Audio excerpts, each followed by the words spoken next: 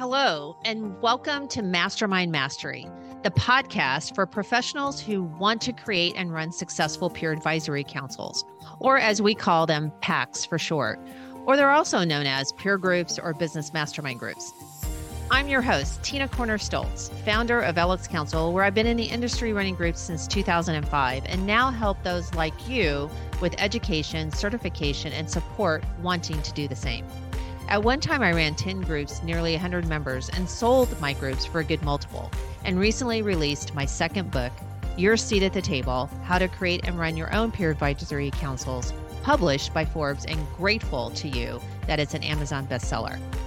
I invite you to join each week where we share strategies and techniques to successfully launch and become a master of running your PACs.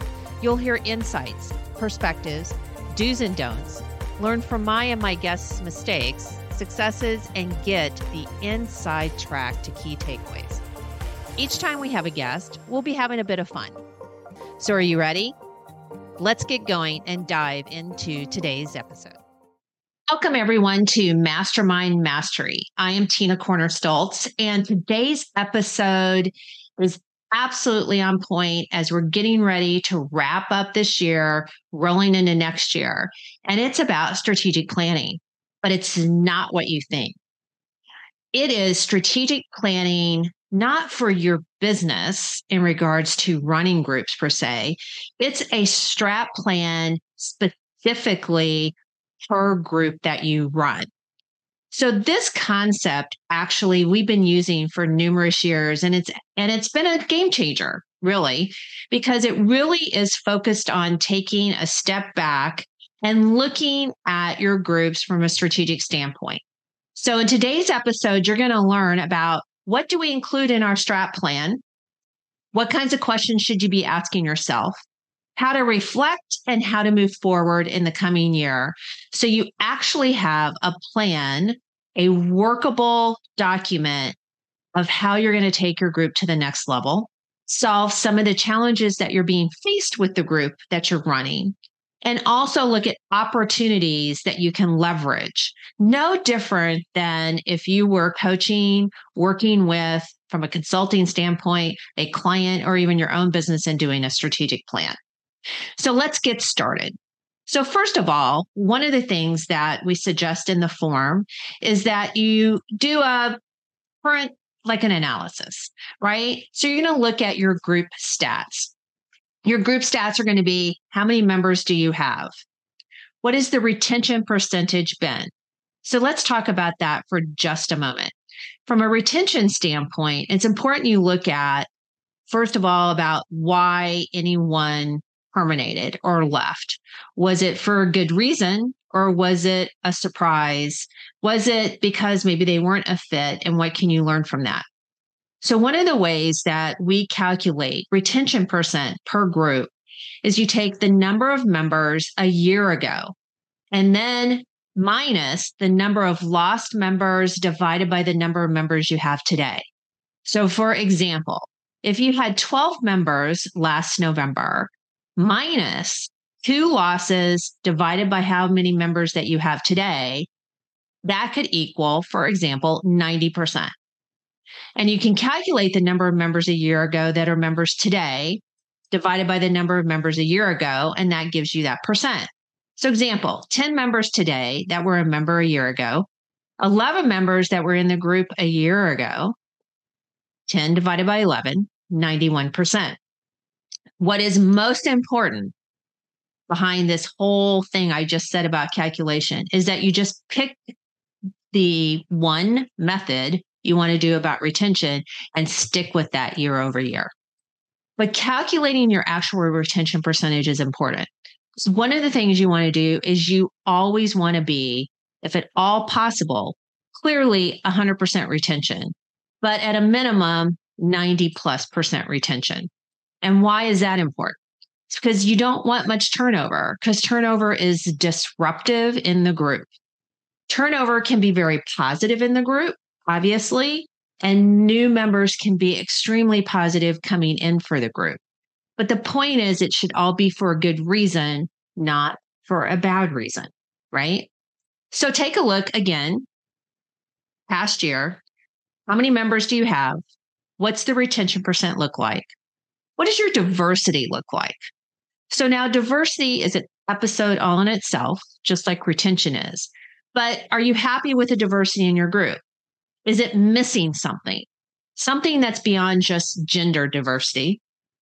You have race, ethnic diversity, but you have diversity in thought, diversity in experience. What are you missing with that diversity? But that's going to come in a minute about that. But what does your diversity look like today? So break that diversity down in all those categories: male, female, right? Race, different ethnic backgrounds. And then where else do you have diversity in regards to industry, knowledge, expertise, experiences, right? You might put down, for example, diversity in regards to members that are in partnerships or have ESOPs, or members that are familiar with M&A that they're acquiring, members that have remote locations versus single location. So look at for all of that and see where there's commonality, but also view where you might have gaps. Then look at group statistics. You want to take a look financially. What's the average revenue per member? This is something I encourage you to include, because the average revenue per member isn't just what they pay on a monthly basis. You should also include what it is they bring to the table in regards to referrals, because that is a higher paying member because they are bringing in more revenue just beyond being a member. Do you do consulting or coaching with them? That should be added in. So take a look at what your revenue is per member and then your average, because you obviously want that to always be increasing, and particularly taking into effect price increases. And do you have a strategic plan for that, on how it is that you stay ahead of not only inflation, but also if you've changed anything and adding more value to your members that you believe should dictate an increase because of that value. And that is always, your call. But again, you should keep your eye on how your revenue is going per member. Now let's get into, after you've taken a look at the snapshot of what your group looks like today, now let's take a look and do the traditional SWOT analysis, right? What are the strengths of the group? What are the skill sets, the experiences, the culture? What does the group do well, right? Then take a look at the weaknesses: member engagement, participation. What are the strengths of what we call COPEs, challenge, opportunities, problems, or ideas, that they bring to the table? Are they bringing things that are the most relevant? Are they showing up prepared? Where is it that you feel there are opportunities, which brings into the third category of SWOT, opportunities. So our opportunities in having speakers, referrals from your members. Are they actually referring, or is that an opportunity? What about retreats? What about, again, the number of members desired? Where are opportunities in regards to your skill set as a moderator in running the groups? What are the goals for the groups that you have? One of the things that, one of our colleagues, a licensed partner, actually kind of conjured up a few years ago, is he has a vision for the group that he has articulated. And I just thought, you know what? That is brilliant, in that you should have a vision for your group. What is it that you visualize? The type of group, who's sitting around the table, what are they doing? Where's the group going? What are the kind of things that they're really supporting each other, et cetera, is your vision. And that is an opportunity to talk about it with the group if you've never done that before. What kinds of speakers maybe should you consider having? That's opportunities. And then, of course, what comes after opportunities? Threats. Absolutely. So do you have a member that's in jeopardy that could be a threat to the group? Is there simple threats like maybe the meeting place isn't the best? Maybe if you're virtual, it's hard to keep everybody engaged and distractions are a threat, right? So are you missing talent and not having a full group? That's a threat. Okay. And then you can look at some threats as opportunities. And it's really back to, what do you think is really causing the group not to be the best that it can? Are there areas within your own moderating that is a threat to the group because maybe you're not addressing things in a timely fashion? Maybe it is that there are some difficult conversations to have. Maybe the group isn't as vulnerable as it could be. And that could be a threat because is the meeting agenda getting stale, right? So, what you're going to do again with your group is you're going to do a SWOT analysis, right?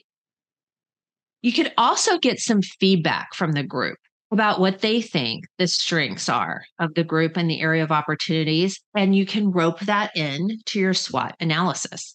So it's not all just your perspective, you could get their perspective as well. Which brings me to plan for the year. Now that you have the snapshot of exactly where your group is and stats, your SWOT on the group, now what does it look like going into the next year? So, what kind of speakers or topics are you going to put on the agenda that are important for discussions? If you have strap plan presentations for your members, or maybe they do what we call a perspective report on their business, or they do a deep dive, sometimes people call them a member deep dive. Who's going to do them? When are they going to do them? What month does someone have to do those? And then what kind of socials or bonding activities are you going to do? Where are they going to be? When is the best time of year to do that? What kinds of activities are you going to do? And you're going to line those out. And then you're going to line out what part of the stats that you want to be better for your group. You want one more members, less members, maybe? What's your retention that you want to have? What diversity is needed, right? So we're going back to that. Where are you missing the boat on diversity? And what do you want your average member revenue to be, right? Where is it that you can capitalize on that? So now you have a plan for the year, right? This is where I want to fill the gaps. This is the areas of opportunity. This is what I'm going to leverage. Now you have a very focused strategy. Now it's time for just a little reflection as well. Well, I encourage you to ask yourself these questions. What's the best thing that happened with the group this year? What would you have done differently? Meaning, as far as the decision for the group you would have made, what would it have been differently? Would you have gotten a different new member? Would you have handled a situation differently, etc.? Okay. And then where have you grown as a moderator? Where do you want to grow as a moderator? And what one thing can you implement that will bring the greatest ROI, return on investment, for your group by the end of the next year? What is the one thing that will be more of a game changer and a positive, what we call MX, member experience, for your group? Okay. And then you can take a look at, how do I accomplish the first 90 days? What is it that I'm going to do the second 90 days? Okay. And kind of line out when you're going to do what. What are the key actions in the plan? And what kinds of learning and development are you personally going to do? And listening to like this podcast is a good start, and future podcast, in order to sharpen your skills so you can be the best at what you can be, but you're going to attract a way better member for your group when you are at your best as well.